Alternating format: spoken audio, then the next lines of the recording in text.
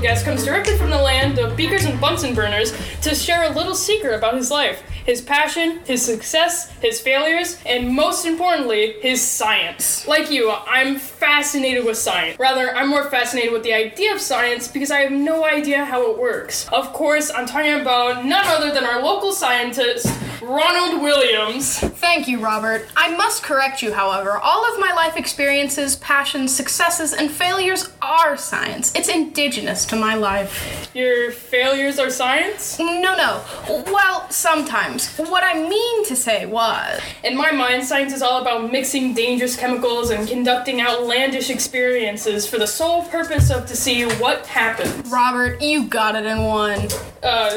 Wait, what?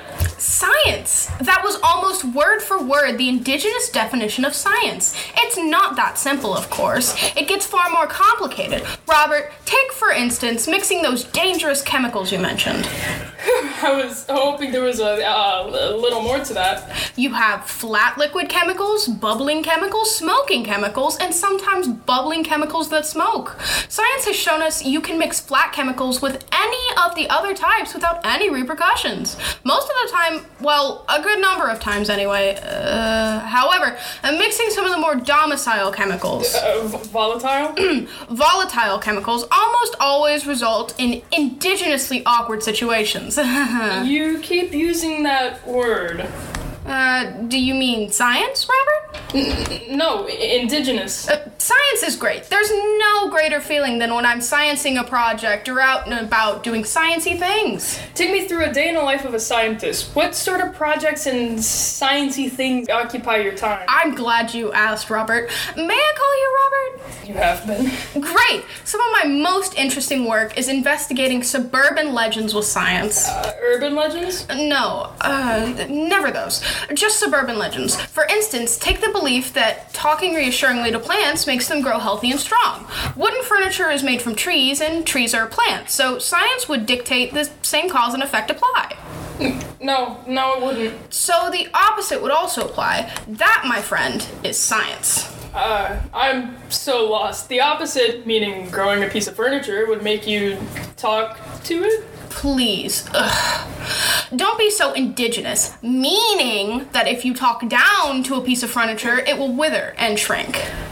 Alright, folks, this has been interesting.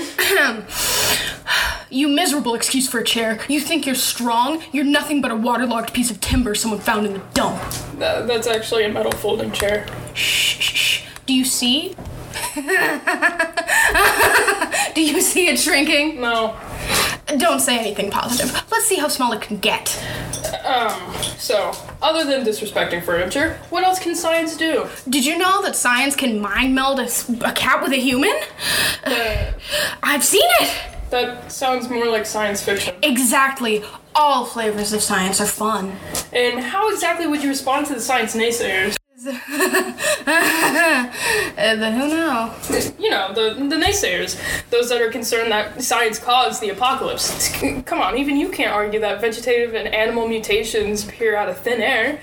Does science hold any responsibility for the cannibalistic humanoid street monsters? Now look here. Would we have clouds without science? Would we have air to breathe without science? Yes. I have never been more insulted at such indigenous accusations, and you sit there with that smug look on your stupid face, judging me as you shrink away to nothing. Please leave the chair alone, please. It's one of my last possessions that hasn't been melted down for armor or weapons. Science, you stupid piece of... Well, then that escalated quickly. I'd like to take this time to remind our listeners to visit Calvin's Shed of Cattle Prods. When selection is important and security is a must, visit Calvin's Shed of Cattle Prods. Affected on cows, coyotes, cow-yote hybrids, and anything else that goes in the night. And most importantly, it's been scientifically proven to work pretty well on unruly guests. That's all for this installment of the podcast. Stay safe out there, folks.